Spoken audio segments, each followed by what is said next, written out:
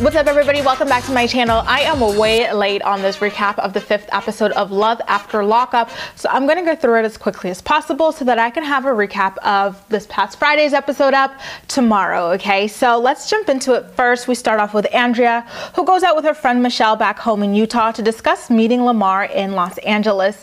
Her friend co-signs her being childish enough to leave just because his baby mama's someone he had sex with in the past, and I was really embarrassed for two grown-ass women thinking that it's okay to just refuse to meet someone's child just because he had them with another woman, especially considering the fact that Andrea already knew when she started hooking up with Lamar and writing to, him on prisonpenpal.com that he did have a child from a previous relationship. It's just absolutely ridiculous how childish Andrea is, and sad that she's got friends who are just as childish as she is, and creates like this sort of echo chamber where something like this is actually acceptable to a grown-ass woman. She then exaggerates her fight with Lamar that happened in the parking lot the last episode, and she claims that Lamar was a second away from knocking her out, and her friend tells her that those are red flags, and Andrea comes off as desperate enough to ignore like the possibility of domestic abuse. But we know as viewers that the reason that she's not going to take heed of these alleged red flags is because she was making the whole entire thing up.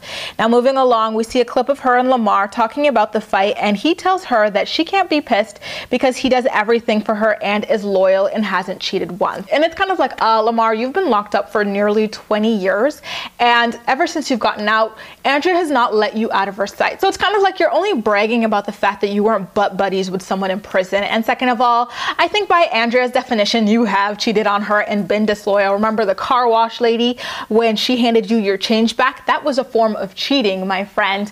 And then he also claims that he treats Andrea like a queen, which is, again, laughable considering he's been in jail like their whole entire relationship minus the past week, and I don't think he's done anything for her since getting out. In fact, she's the one who bought his ass a car. So how is she being treated like a queen? Queens aren't out here spending their the money that they should be putting away for their children in college on their boyfriend having a car. It just makes no sense whatsoever. So Andrea keeps mentioning his prison mentality, and it's crazy that she mentions that his prison mentality makes her nervous, considering the fact that she is implying that he's a violent person, when she subsequently is all right with this being around her children. Absolutely crazy. Now, Lamar is next up at his friend's home talking about his plans to go to Utah to meet Andrea's kids against the rules of his parole. He says that his parole officer can arrest him and send him back to jail for 1.5 years, but whatever. You guys, his friend looked visibly shaken by the fact that Lamar is willing to potentially get him in trouble, because I'm pretty sure when someone is on parole and you choose to let them live in your house, you're kind of at least somewhat responsible for them. So I think his friend realized that he made a massive mistake letting someone like this live at his house while on parole, considering the fact that Lamar is probably going to end up back in jail. He asked Lamar why he's being so stupid, and Lamar says that he's willing to risk it all because he's tired of breaking bad news to Andrea. And it's kind of like, well, I'm pretty sure it's going to be worse news, you going back to jail after meeting her kids, than her having to explain to them why they have to wait a little bit longer in order to meet you. It just is crazy, crazy, crazy to me. Now, Alla is claiming to be throwing up at a gas station, but if you look really closely, she pulled something out from like her pocket and threw it in the trash before James came to pick her up. She claims that she had a fever, but guys, she looked high as a damn kite, and it was just crazy how she could not string together a single coherent sentence to save her life, and she just looked like a complete mess. So once they were in James's car, she claims that she could be pregnant, and in her talking head, she's like, I'm ready for this next stage of my life. And again, even in this talking head, she seemed high as a damn kite, and it is so sad that she is willing to bring kids who deserve so much better into the world as a drug addict. Now, Tony calls Angela, claiming not to know why he didn't get released from prison, but it seems like he's a little bit off and conniving in this scene. I wasn't really convinced that he was still in jail for some weird reason. Like, he just seems so shady, Angela then asks him if he's catfishing her, and he takes a long pause, like pretty much choking back laughter before he answers no. And then as they're about to hang up the phone on their conversation, he asks her for more money again, and she tells him that she's she's got him. And it's just so pathetic how desperate this woman is when it's clear as day that this man is not the slightest bit attracted to her and is 100% about his money.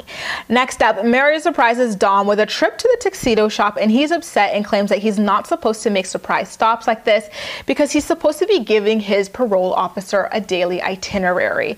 So he really is grouchy throughout the entire process, and Mary makes it worse. You know, he tries on his first tux and she's like, wow, this looks better than what you've been wearing in prison. And he's like, obviously, he seems embarrassed that she feels the need to just tell any and everybody that this guy, you know, just got out of jail. And it's crazy. This seems to be like a badge of honor that these women wear because they are so open about it. I mean, if I were with a convict, God forbid, I would not tell a single soul about it, and definitely not, you know, someone who's helping me choose out something for my wedding. They have to cut their time at the tuck shop short when Dom seems absolutely extremely irritated with Mary for, first of all, setting this up without his permission and just acting a damn fool in front of everybody at the place, talking about his like criminal status. And you guys, he just seems so like empty, like a shell of a person. I feel like he experienced some hardcore victimization while in prison, and I just, you know, I just always feel so like sad and eerie whenever he comes on screen. Next up, Garrett heads over to a jeweler to pick out an engagement ring for Jonna and can't even properly explain what it is that he loves about her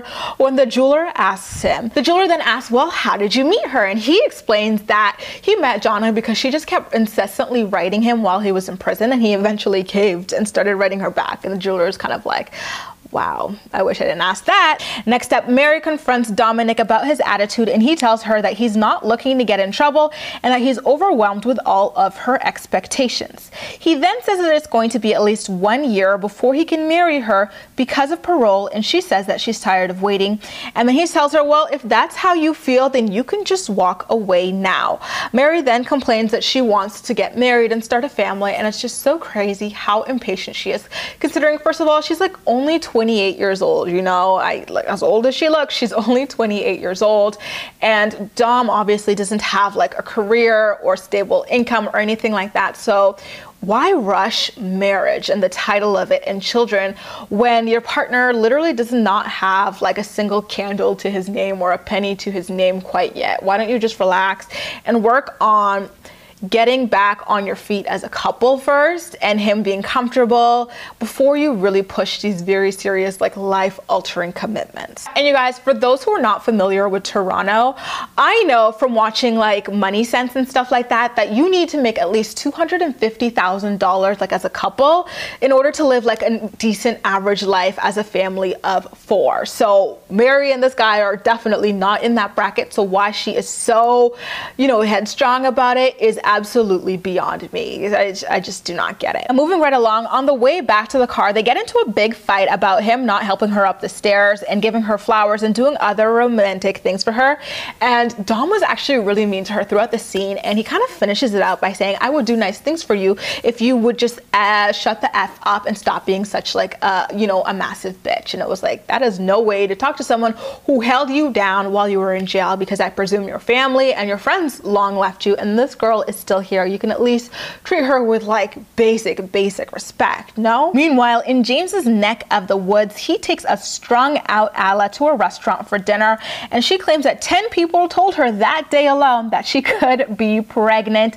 You guys, it's just so crazy to think that this man is already shooting up her club and he hardly even knows her. Alla seems to be getting worse. Like, her sentence structure is just getting worse and worse as the scenes roll by, and then, you know, she's still talking about how she could potentially be pregnant, and then she brings up the fact that she wants to meet his family before delivering his hypothetical child. And James just has a really patronizing way of looking at her. Like, there's no way in hell that this intelligent man believes this woman is sober, and like, I think it shows in the way that he looks at her. He just looks so patronizing and condescending. He looks at her the way that like a father who's frustrated with his idiotic daughter would look at her. Now, in the middle of talking about her, you know, potentially being pregnant, Alla claims that she's been experiencing hot flashes and heads off to the bathroom to take the test, you know, which in my opinion was actually her heading off to shoot up some more of that liquid poison. Anyway, she returns in a change of clothes and refuses to talk about the pregnancy result. James then asked her a couple of times what the result was, and she just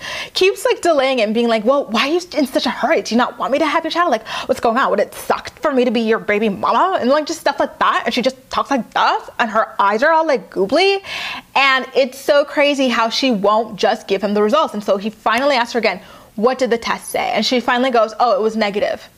Well, was that so damn hard? And that's, I'm pretty sure, is what James said too. And she just was so bizarre and annoying and weird. It was just cringe city all the way around. Guys, I can't believe we rarely see much of Scott. I mean, it makes sense considering Lizzie's not out, but anyway, he makes a brief appearance this episode towards the end where he goes to Lizzie's lawyer, who it turns out that he pays for, of course, and he reveals to him that the reason that Lizzie can't get out of jail quite yet is because she was caught with heroin, meth, and a cell phone. This dumbass literally admits that he's been buying her cell phones every 6 months or so. Like, is there really no security in that prison? She is out there taking nudes in her cell and walking around with a cell phone.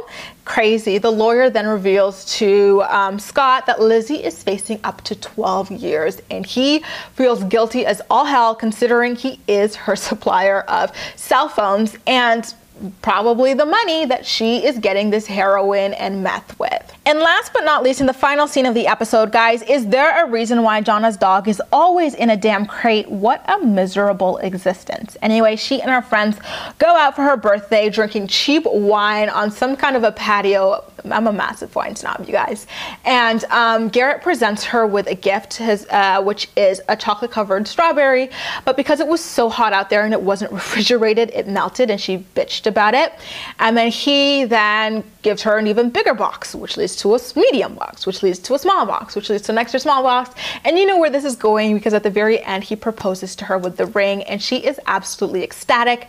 And she also jokes about how big of a bitch she had been to him the entire day and how she kind of felt bad for it, considering she finally got her proposal from him, and they all kind of celebrate, and the episode ends there. Now, you guys, what did you think of the 5th episode of Love After Lockup? I'm so excited to hear what you have to say, so please leave all of your thoughts and opinions in the comment section down below, and as usual, we'll chat. You can also like this video, subscribe for more, feel free to share it with your friends as well, and follow me across social media where I absolutely love chatting with you. That's all for now. Thank you so much for watching, and I'll see you next time.